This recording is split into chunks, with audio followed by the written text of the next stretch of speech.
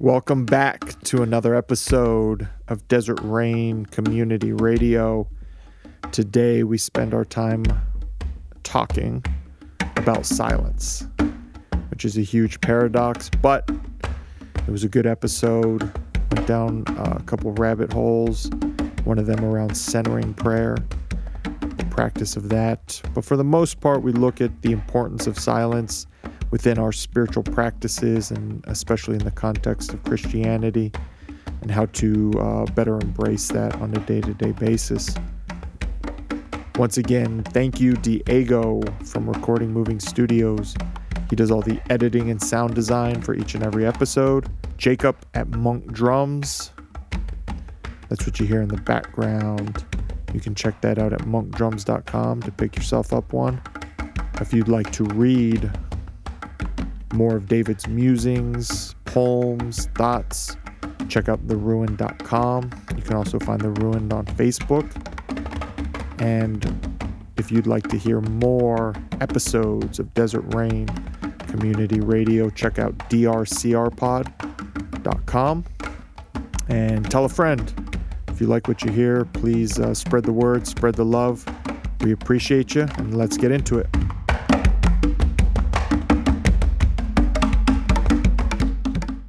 Hello. How low can you go? Welcome to another episode of Desert Rain Community Radio.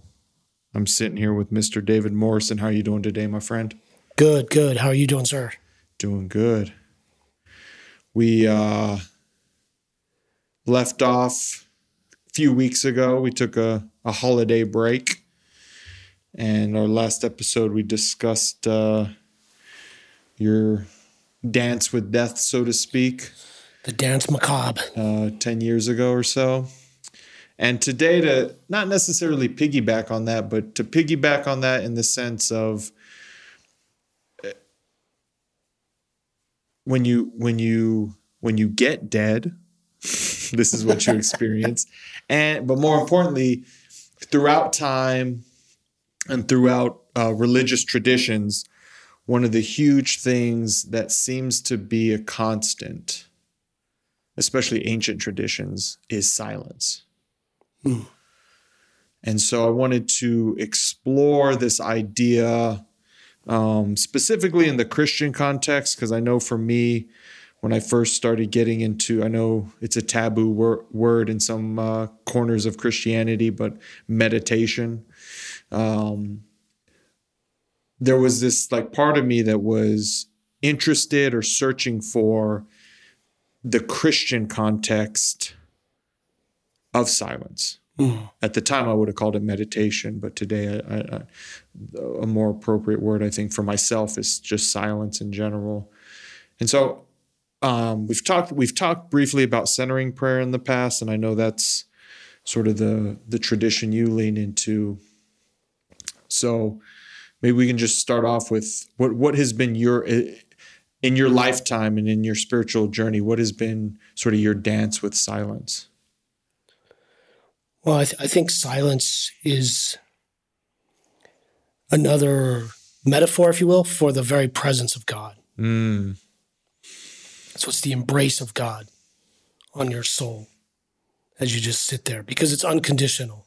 So you're not exerting anything, you're not producing anything, you're not meriting anything.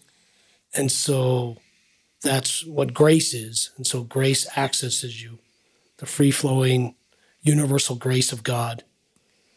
And so it's the loving embrace, the unconditional love of the divine on your soul when we're still. Maybe a more practical way to look at it would be, you've got a toddler running around doing toddler things, and the uncle gives them sugar, and so they're just bouncing off the walls like a chimpanzee. The fun uncle. Yeah. They're throwing fits, they're throwing tantrums. But then there comes that moment where they crash and they are put to sleep. They're not put to sleep, but not tranquilized.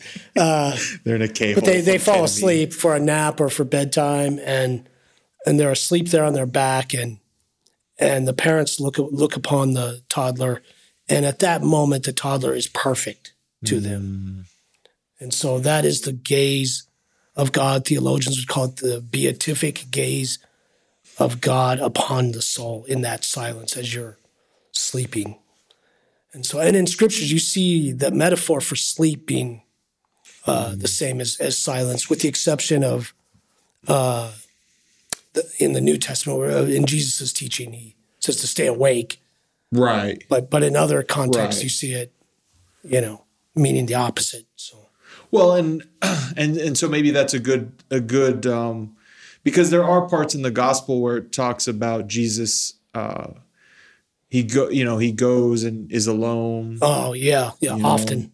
And so to sort of couple what you're saying with in the New Testament, why do you think in sort of the modern context, meditation or silence is kind of maybe frowned upon or discouraged? They're suspicious of it. Yeah. What? Yeah. Sort of. Can you give us some insight about why that might be? Yeah, I would guess probably the advent of the 1960s in this country.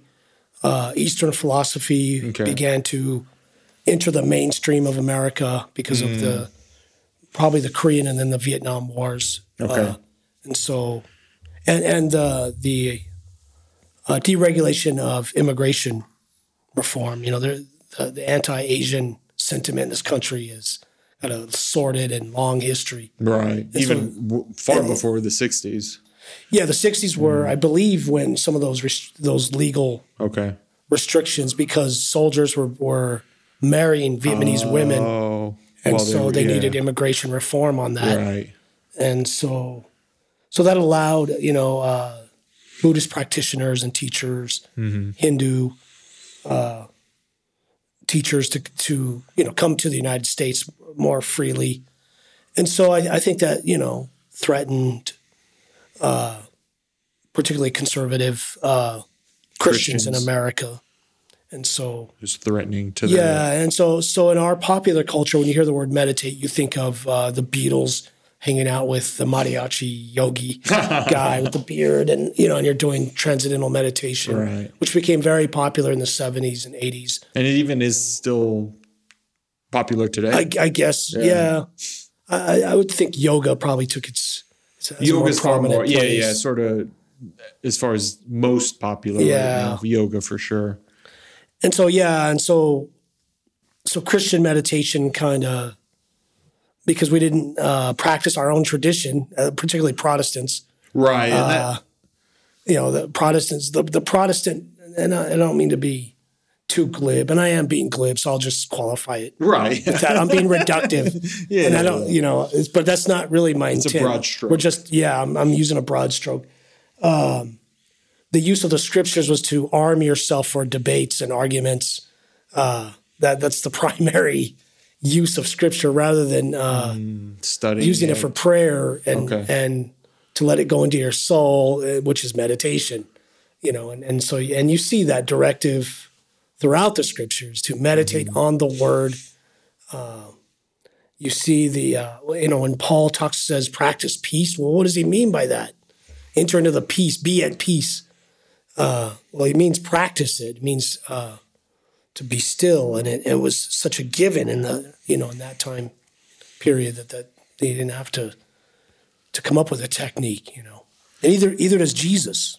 He doesn't come up with a technique of prayer. It's almost when they push him, give us a prayer. John's disciples have a prayer. We need to get us one of them prayers. We want a fancy prayer. Yeah, it was almost like they constrained him a bit, and so he reluctantly, and I'm using a broad stroke there, but and he gives the Our Father, but otherwise he doesn't. He's just come and see, and he's getting up in the late, I think we're finding now that circadian rhythms were different in the ancient world, and people tended to go to bed at sundown, right, and then would actually wake up 2 or 3 in the morning for a couple of hours, and that's interesting when he would probably pray. and then they go back to bed. And when the sun came up, they'd get up again. Yeah, and so that I know from my own personal experience. In fact, I think it was we talked about Richard Foster and his celebration of discipline. Right. And he talks about meditation in that. And one of the things he talks about is kind of what you're talking about as far as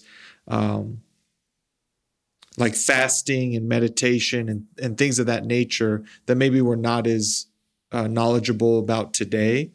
It was common practice. Yes. In Jesus's time. And so you wouldn't need a description. Right. So much was given already. People would just know, like, okay, fasting. Okay, I understand what that means. Right. Meditation. Okay, contemplation. I know what, those sorts of things mean. And so today when we kind of get away from that and skeptical, there's some like skepticism around. Right. It's hard to find someone willing to delve into those in the Christian context. Right. Delve into, that idea of sitting in silence. And I think outside of the Christian context, just sort of in the popular context, the idea of sitting in silence for 30 minutes. Yeah, it's totally crazy. Suspect. Yeah. Because it's like, well, you need to be productive. Yeah, I've had people tell me to my face, sitting in silence is not worship. You're not worshiping God. And so it's invalid in some way, and it's suspect. I've heard teachings, if you make yourself too still and too quiet, the devil will get in there. So, well, okay. Maybe the devil's already there and you're afraid of letting him out. The devil might already have their hooks, the old hooks there. So just keep your mind constantly going with a flood of thoughts constantly. And when you are practicing stillness, don't get me wrong, you're not emptying your mind out. Right. Your thoughts are still there. They're just floating by. And it goes back to, I'll use the reformer, so Protestants out there won't be too offended. Martin Luther, the anti-Semite reformer, said, just because the birds fly over your head doesn't mean you need to let them build a nest in your hair. And so that's kind of the stream of thought. Thomas Keating has an analogy or a metaphor. You're standing on the bank of the river, and the river is your stream of consciousness, your thoughts that flow by. And or the river itself is your consciousness, and then there are boats and barges floating. Those are your individual thoughts, and so you don't have to react to them. Mm-hmm. You don't have to jump into the river and stop the barge from coming down the river. You just simply let them flow. You let your thoughts pass, and you don't. I forgot his 4 R's in centering prayer, but you don't react to any of them. You don't restrict any of them. Help me out here. I'm a little slow. I was worried you were going to say that. You give no response to it. You don't. And so either way, so you don't attach to them. You don't reject them. You don't try to identify in any way with the thoughts. You just simply let them flow by as you focus on a sacred word or just the silence itself. You could speak in tongues if you want to add a charismatic flavor to it. Right. Silently, quietly whisper in tongues. I think that's the point of tongues. I think there's a intimate connection between, say, praying the rosary or memorizing scripture and speaking in tongues. They're very similar. Interesting, right? Experience. And so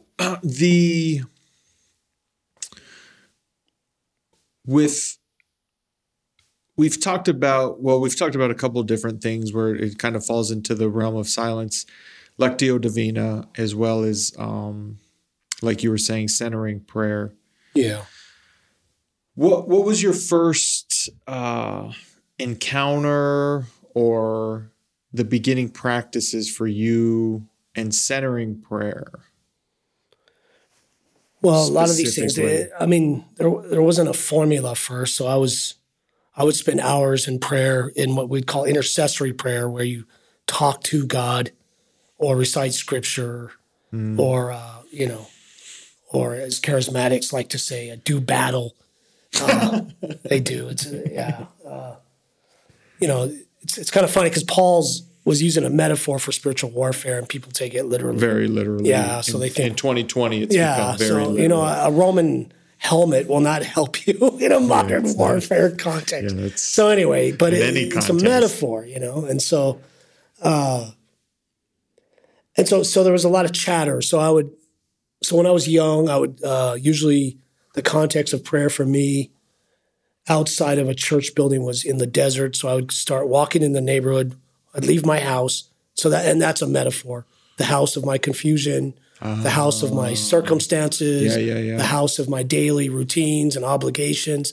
So I walk out of that house, literally and metaphorically, walk up the street of an organized suburban center, and then walk off the block into the open desert to a dirt road, and then cross the railroad tracks, and then go into the open desert.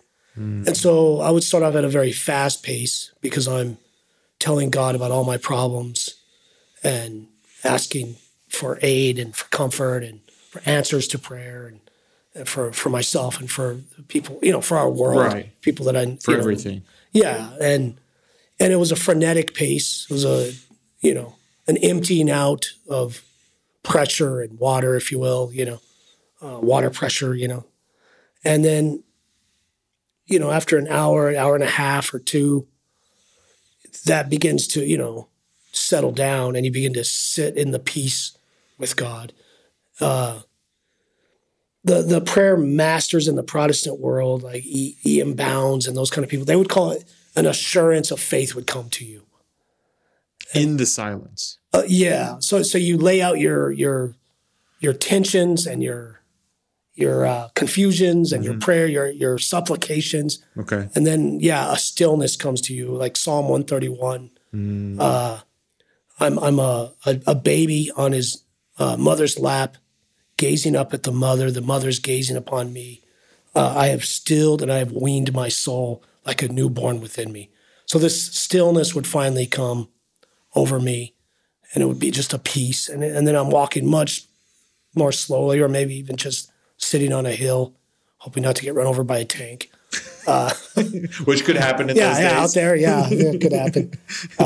Or hillbillies in their truck. In their 4x4s. Yeah. So that's kind of my early experience of silent prayer. And that was, you're saying that's before you found any kind of formulaic centering prayer. Yeah, it was just, years and years before. Right. Yeah.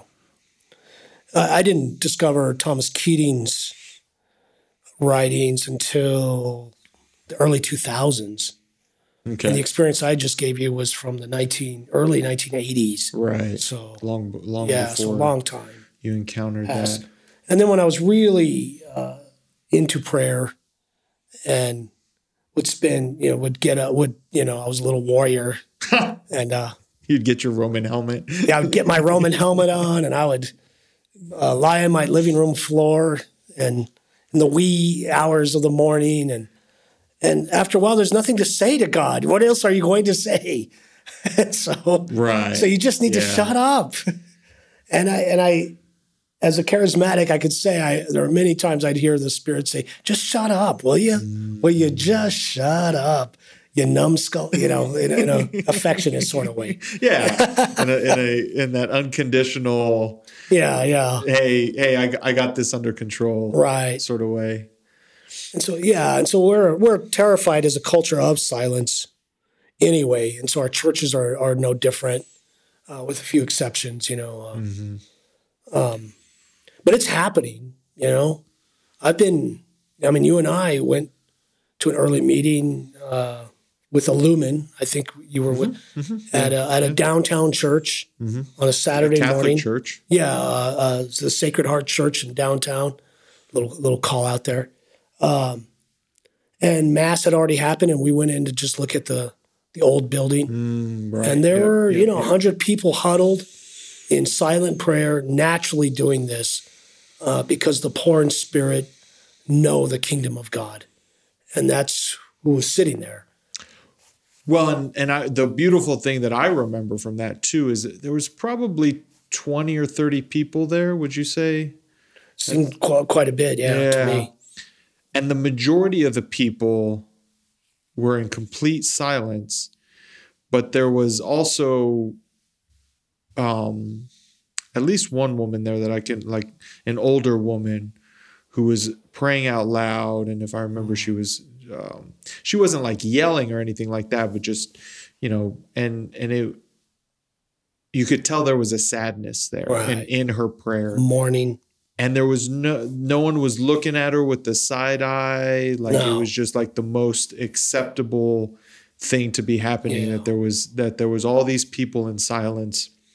And for whatever reason, this particular woman needed to pray in that way, and that was okay too. Exactly. Which was a really beautiful experience from my perspective, because it seems as though it's like a lot of the times it's one or the other. Like if there's quiet and silence, you got to be quiet and silent. Right. And then if there's like rejoicing type prayer and vocalized type prayer, that you need to engage in that. And it's like, not everyone's at the same place at the same moment. No, and this is in the middle of downtown, right on the border of Juarez, and there was no prayer leader, there was no directive. This is the way these folks live. This is their life, and this is how their parents lived and parents before them, and it's a beautiful, amazing thing. And I've been in other places, in Old Mesilla where you were baptized, the old church there. Basilica, there's tourists, there's all the baby boomers on their Harleys going around the square. We're all very impressed by by their Harleys. And your costume, your biker costume, your cosplaying. We're so impressed. I just want to throw that out there. Yeah. So there's shoppers everywhere. There's music, live music going on on the plaza. And then, and it's a sleepy Saturday afternoon and you stumble into that church and boom, there's again a handful of people sitting in silence in the middle of all of that. And it's a profound silence, powerful. And so. And it's very interesting too, because it is a touristy very much type spot. Old Mesilla, New Mexico. General. But that church is so old, and there's just a lot of prayer has happened. Yeah, exactly. You can sense it as soon as you open the doors of the main of the basilica. And there's something about a place like that where the memory of prayer hangs. That's an amazing. You can feel it. It's palpable. It has a presence of its own, and it's a sacred place. It's become sacred. And it's amazing. I might have already shared this on the podcast, but a similar feeling washed over, because it doesn't just have to be a building. No. When I was walking up to Assisi in Italy, the home of St. Clare and St. Francis, that same energy was in the air. Yeah. It was a very interesting, because I don't know if I've ever experienced it with a geographic, like I've experienced it like we're talking about in a cathedral or a church or a cityscape building. place. A specific place, but as sort of a town. Yeah. I'd never geography. I'd never experienced that, and it was really just extremely eye-opening in that moment to be able to experice that. Yeah. Because the early Franciscans lived in caves. With Francis in that area. And walked through one of the caves where Francis lived for. Exactly. I don't remember the time frame, but it wasn't a short period of time. A true spiritual revolution was birthed out of that silence, out of that prayer. Mm-hmm. So, and it's always been that way. Well, and I think that's that's the other part, the scariness. Well, so we were talking about the reluctance of sitting in silence. And I think part of that reluctance is there's a scariness of having to confront oneself. Absolutely. Yeah. And so I know for me today, I would much rather stare into my cell phone screen Right. and disappear for 20, 30, 40 minutes than have to sit in silence. And because both things are happening. You're confronting yourself, and then you're also confronting the divine, or you're being confronted by the divine, maybe, or both. Right. In that moment of silence. Exactly. And so it's not something a lot of people want to do, especially if it depends on how identified you've become with your thoughts. So if you think you are a person, you think you are because you think. I am, therefore I think, therefore I am. Right. If you've made that error if you've made that existential error, then, or let me put it another way. I have validity. I have value because I can speak, because I can talk, because I can be productive. Yeah. Then you've made an existential error there.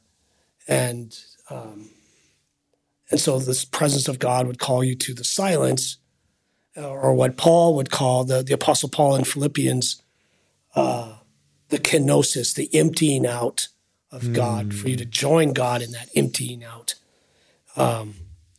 where you can have a sense of personhood without your thoughts and without your speaking, without your actions.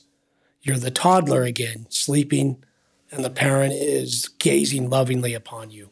And you are loved because you are loved, not because you merited something. So, right. You're loved because you exist. Exactly. Yeah, and you exist in that.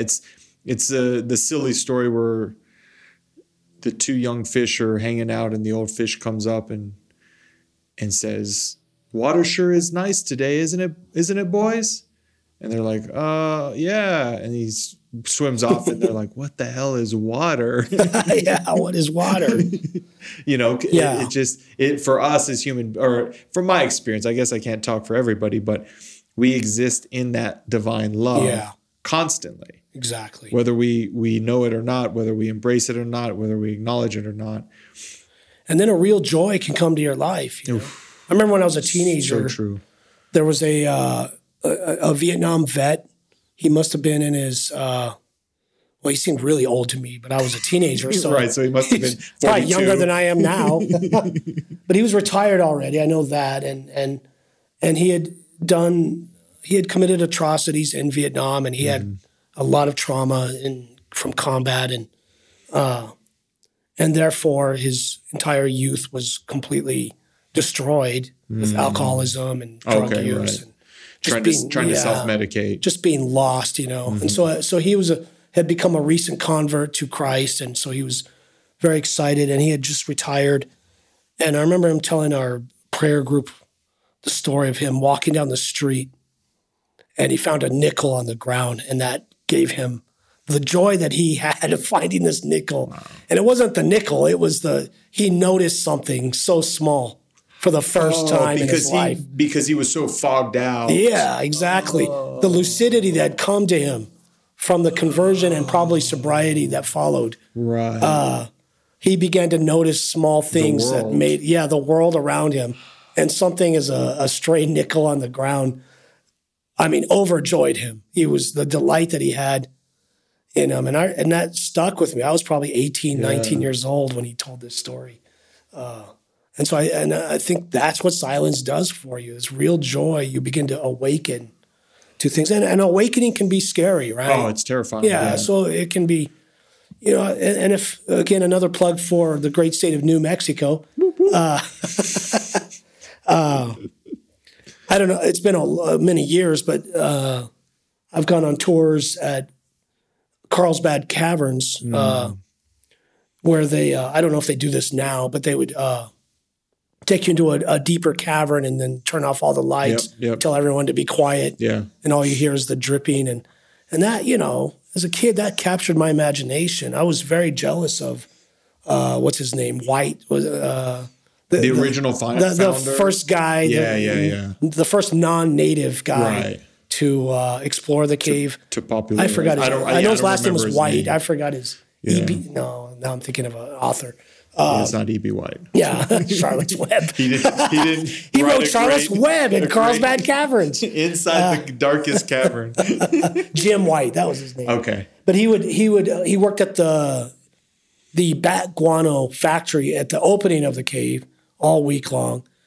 Oh, and then all his friends would go into town to go honky tonking, go drink, and he would camp out in the lower caves, and I was very jealous of that. You know, what an amazing experience that must have been to be in a cave with absolutely no light, and the only sounds you can hear are the dripping of water and the earth moving. You know, and so I remember feeling this envy toward that experience, wishing but I'm not going to go spelunking, you know.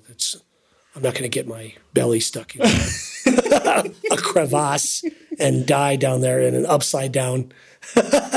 Well, and I think that kind of that kind of ties into the 2 points. One, I think some people are called to the silence, just naturally.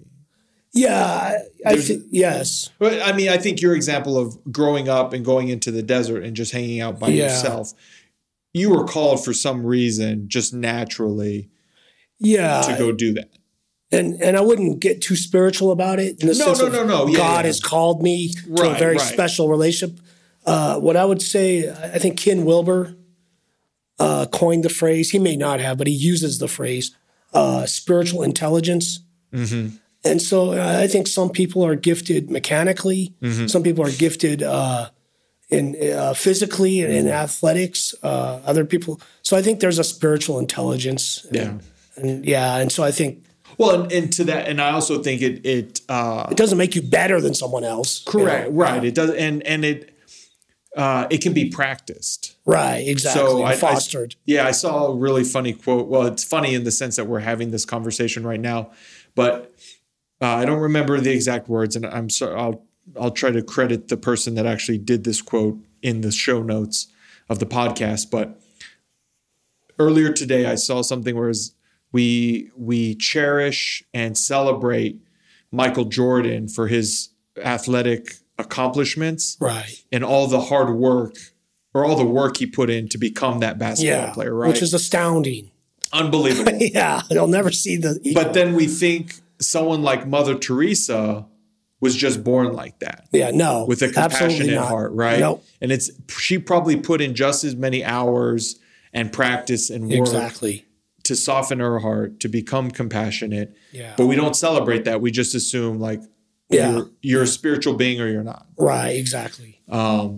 And it doesn't really work that way. No, it doesn't. And some might be gifted in certain areas more than others, but that doesn't, like you're saying, that doesn't make them better or worse than anyone else. Just like the Michael Jordan example, as a human being, he's not any better or any worse than any other human being. No. He's just really good at basketball. Yeah. And won a ton of games and everything else. He's the greatest athlete. And so, and I also, the story about the gentleman in the nickel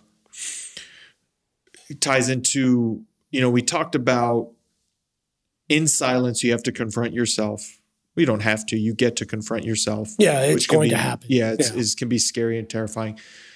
You'll also have this opportunity to confront the divine or be confronted by the divine. Right. And then also that joy that you were talking about, for me, couples into, through silence, I've gotten to know myself in a more authentic way. Mm. And I think that's where the joy comes from, because I find out a little bit more about who I am in those periods of silence. Not every time, but when I'm practicing silence, when I'm engaging with silence, those little things bubble up. So I don't know. Have you had those sort of experiences where you've been able to more authentically identify who you are through silence? Yeah, absolutely. And it shifts and it changes. So you can't memorialize it, and right. So I guess the way we didn't plan for this conversation, so I'm just kind of pulling this out. I would say in my younger days, it was subject to object, God being subject, me being the object of God's love. And there was this deep sense of, I am loved. So like God's projecting God's Yes. love onto you. Yes. Okay. And then it shifted into a flame where I was the subject and God was the object of my love. And it was a fiery, passionate love. And then somewhere in the maybe my 40s, mid 30s, that the subject and object got erased. Okay. And I guess the object of me got swallowed or absorbed into the subject, if that makes any sense. And so there's no words for it. So there is no the ability to articulate it isn't there. And so now instead of the fire being shut up in my bones, the fire is in everything that I see. And if that makes any sense, to use a metaphor. So sort of acknowledging that divine in everything you encounter. Yeah, so it kind of got so dispersed outward, and it's not personal anymore. It is personal, but it's not personal. It's very hard to project in words. I heard Thomas Keating say one time the spiritual journey starts off in three legs, if you will. Okay. The first part of the journey is you say there is no God. And then the second part of the journey is there is a God. How do I please this God? How do I get right? How do I get right with this God? What are the rules to please? Exactly. Right, okay. And how do I relate? And then the third journey is there is no God again because God and I are one now. And I don't know where the line is anymore. Right. And so, and it's not like you walk around saying, I'm Jesus Christ, like, like a meth addict would do, which I've heard them say. I've heard people I've heard people strung out on drugs come up to me. I'm Jesus Christ. Right. It's like, okay. Yes, you are. So that's not what I'm talking about. And I'm not talking about the New Age charlatans talking about, you reaching your full human potential and therefore you are divine and you're God. And so you can create wealth for yourself. Right. I'm not talking about that either. So I'm talking about, divine unity or what the Christian mystics would call the unitive life is where there aren't any words anymore for that. And not to get too spiritual, I think that happens in human relationships. Think of someone that you just met a couple of times and you yucked it up with them. And then somebody comes up to you and says, hey, do you know so-and-so? Do you know Juan? Oh yeah, I love Juan. Juan's awesome. And you can say a lot of words about Juan. Right.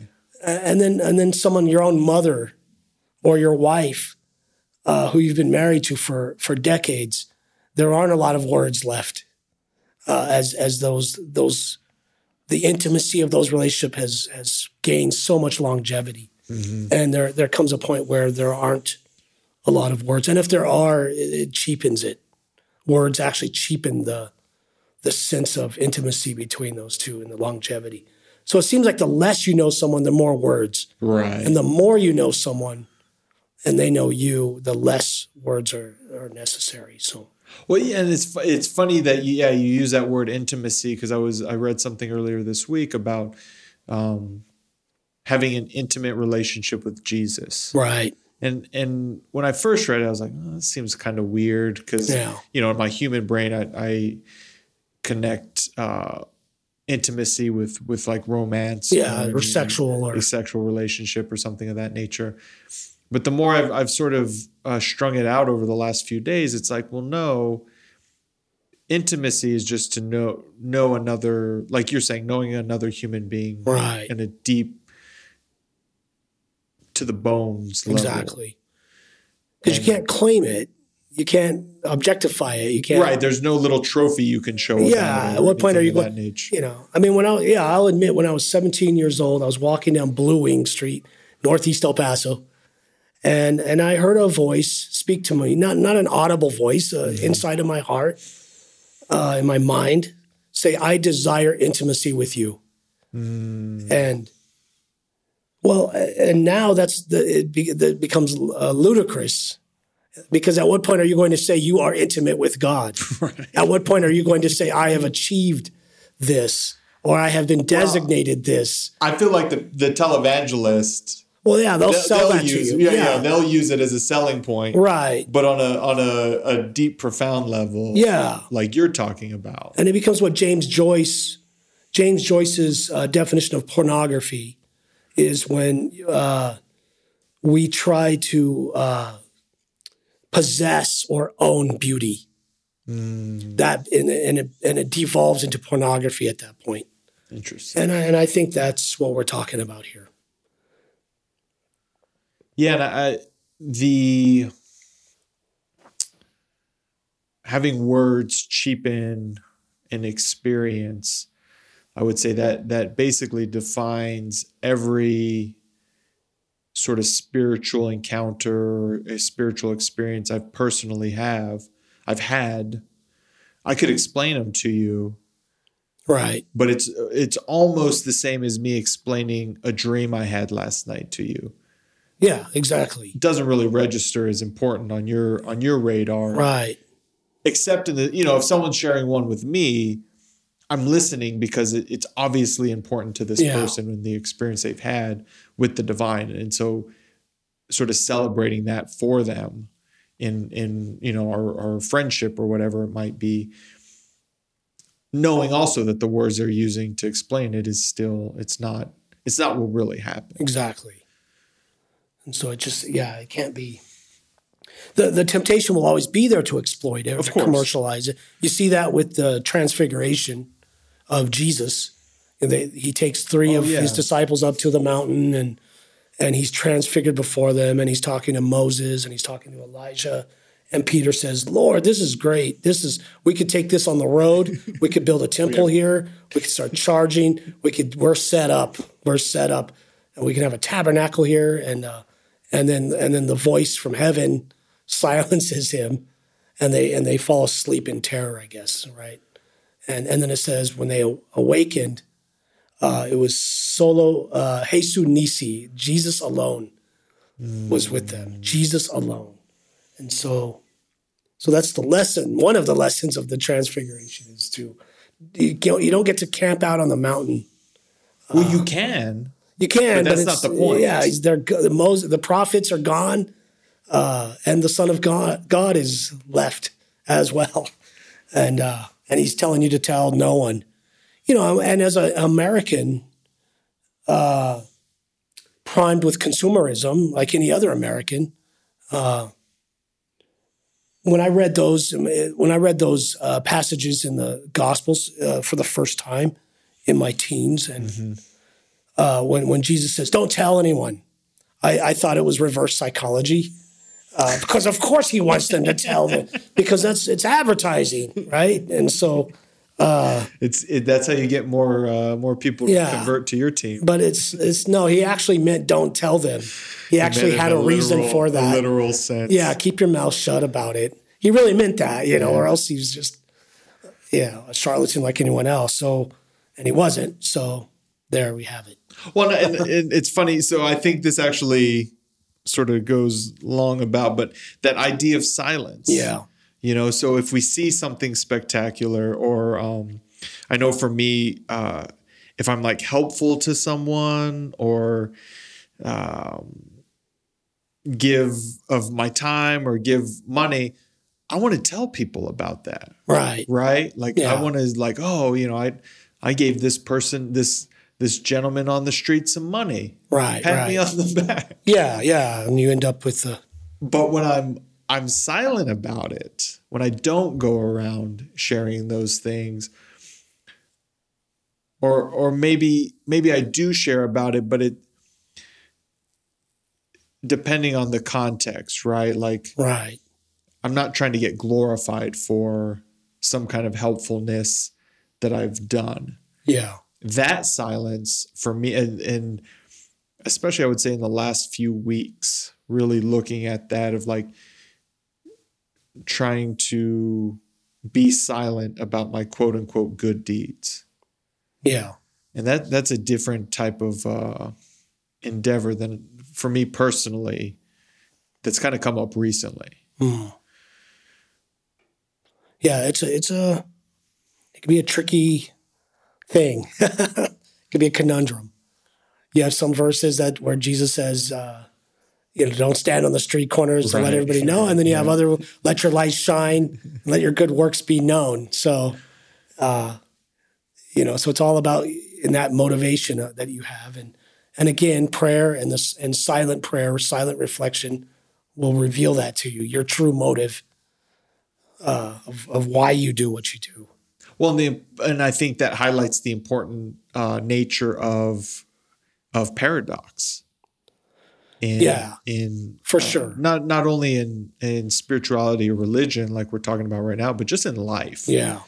And I was recently reading a Richard Rohr book, and he talked about how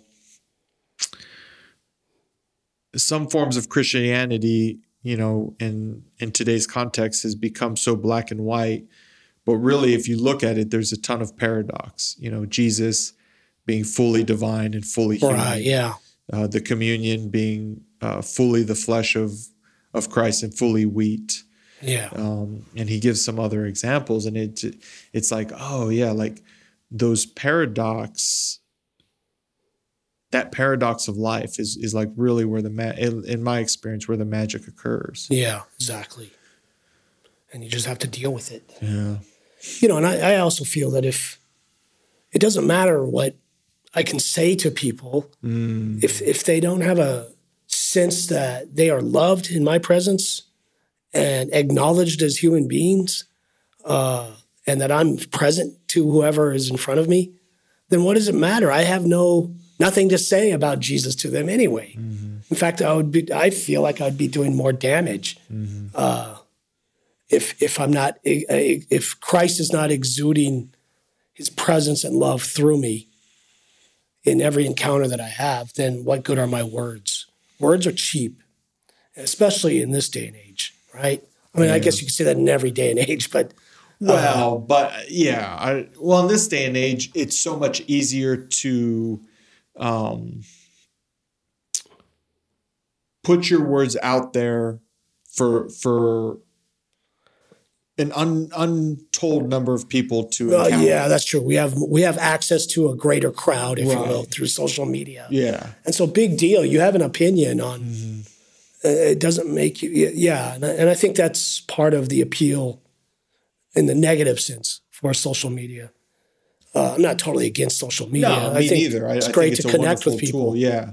But the negative, one of the pitfalls is it definitely stokes our addiction to feel righteous, to feel so, so I put out my opinion, and it's sanctimonious, and it's very righteous, and I'm so enlightened. Big deal. What have you done? How have you made what have you actually done? Feel? Yeah. So if you're going to advocate for the poor on Facebook and you don't engage in poor communities or even live in a poor community, you're empty. So, well, and I think that's it. Also, I can't remember if we've already discussed this, but that idea of spiritual bypassing. Right. So I can, and not to get too far off the subject of silence, but I can jump on social media and say some cool words, right, and look at me. I'm being helpful, but am I actually, like you're saying, am I actually engaging in the community that I live in? Am I actually trying to lift those up around me? Am I, when I encounter anybody, do I acknowledge their humanness? Yeah, exactly. I personally fall short in that realm, but it's I try to be mindful of it. We used to call it, I think in the early days of social media, we'd call it slacktivism, right? You're not really. Yeah, but you're being seen. Yeah, by those in your feed or whatever. And I have to admit, I was shocked when I saw in the early days of social media of when I would see colleagues posting when they were at a soup kitchen helping out. I just thought that was just so tacky to do that, but that's just my maybe I'm just a Yeah, but- fuddy-duddy, you know? Maybe I'm Well, but I don't even know how that. Yeah, that because who knows what the motivations are in those moments. yeah, Because I have seen people. Well, I guess I can speak for my. I've seen people post stuff on social media that has inspired me right. to be a little bit more active. It can be you know what I paradoxical. mean? Yeah. And I've seen others making Right. Yeah. events. Exactly. I think that's a better. Yeah, I have example. seen that, and that wasn't offensive. I'm talking about where they would say, "I did this today." Yeah. And here's a picture of me. Give me a high five. Yeah, it's just like, wow, man. And so I do want to revisit this idea of later in life, the encountering of centering prayer. Okay. And the reason I would like to touch on that is kind of going back to the beginning of the conversation of when I personally was searching for that outlet of Christian meditation or Christian contemplation, entering the silence from the Christian context. The first thing that ever popped up to me was this idea of centering prayer. Okay. And I think for me personally, learning about centering prayer and allowing that to evolve in my life for sort of experiencing my own silent prayer and meditation that I encounter with. But what if you could sort of lay out the fundamentals, so to speak, centering prayer 101 as you understand them, and what that's looked like sort of in your prayer life? Yeah, it's so you have. I mean, the history would be the Catholic Church had their conference, Vatican II, in the early 60s. And one of their objectives was to make contemplative prayer accessible to everyone. I didn't realize it was connected to Yeah. to okay. And so you had, monastic orders. So it was seen as something, these are just something that specialized people do, right? Cistercian monks would Trappists, Trappists, right? Okay. and Carmelites would go and spend 2-3 years completely in solitude, literally in solitude. And so, for the modern world, we'll leave that to the specialists. Right. And so they wanted to break it open and make it more democratic and open it to the people. That's what Vatican II reforms were about. Okay. Turning the priest towards the people at the Mass, Right. Opening up the altar. I mean, all kinds No longer of holding Mass in Latin. right, yeah, an accessible language, common languages, and so early practitioners like Thomas Keating took that and turned it into a formula that could be accessed. So if you read Thomas Merton, for example, he does not give a how-to. Okay. To my awareness, I haven't read all of his books, but to my awareness, Thomas Merton never gave a step-by-step formula of how to practice silence. Desert monks would have rules like go inside your cave, your literal cave, and your cell will teach you everything you need to know. So just go do it. Right. Practice it. Right. And more will be revealed. Yeah. And so Lectio Divina was always there. And particularly in the medieval period and before. So Keating basically, from my understanding, took the fourth stage of Lectio Divina, which is to contemplate, and he turned it into an accessible formula with modern language. He was also working from the cloud of unknowing, the anonymous work in the medieval period, which kind of gives a formula as well. So in that formula, in that anonymous monk or whoever it was that wrote the Cloud of Unknowing said to choose one word, and usually it came out of the Lectio Divina, so it's one word out of the scripture passage that you're reading, and use that as a sacred word, and preferably one syllable. I would take it further and say a word that you won't even be attached to.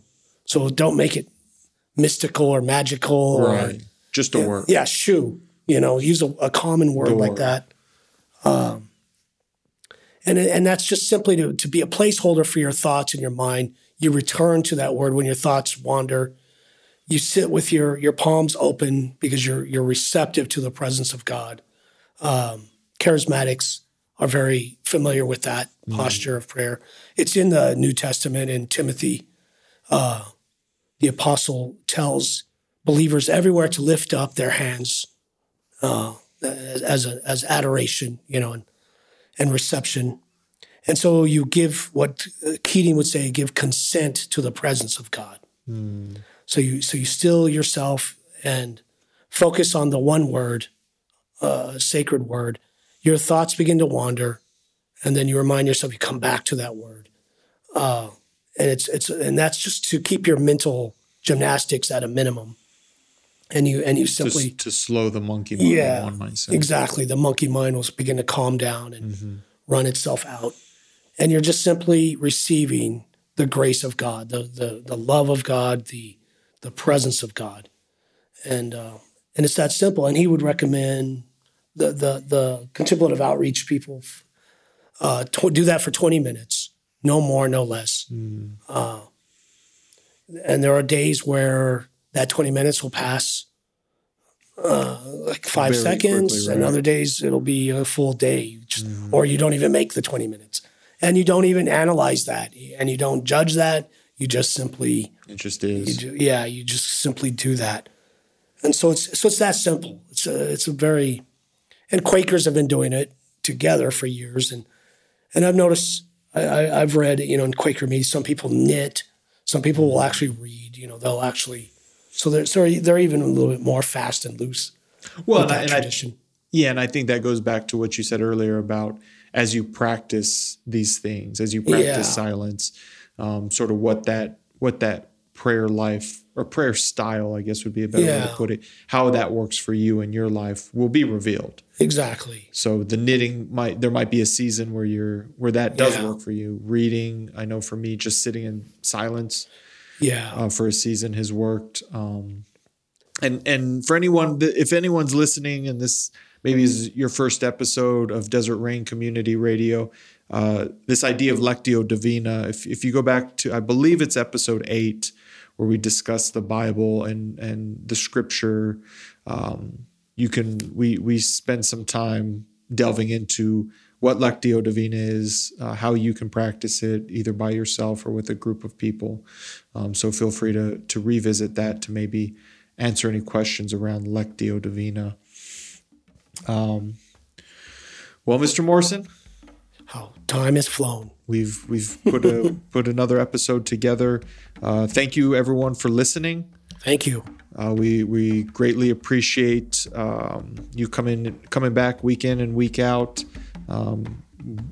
Now that we sort of have some episodes up, it would be greatly helpful if you could leave a review on any of the wherever you listen to this, whether a 4 or 5 star review, a commented review, or even if you don't do that, if you just tell someone we exist and spread the word. That. Yeah, we would greatly appreciate that. So if you have an idea for a topic, let us know.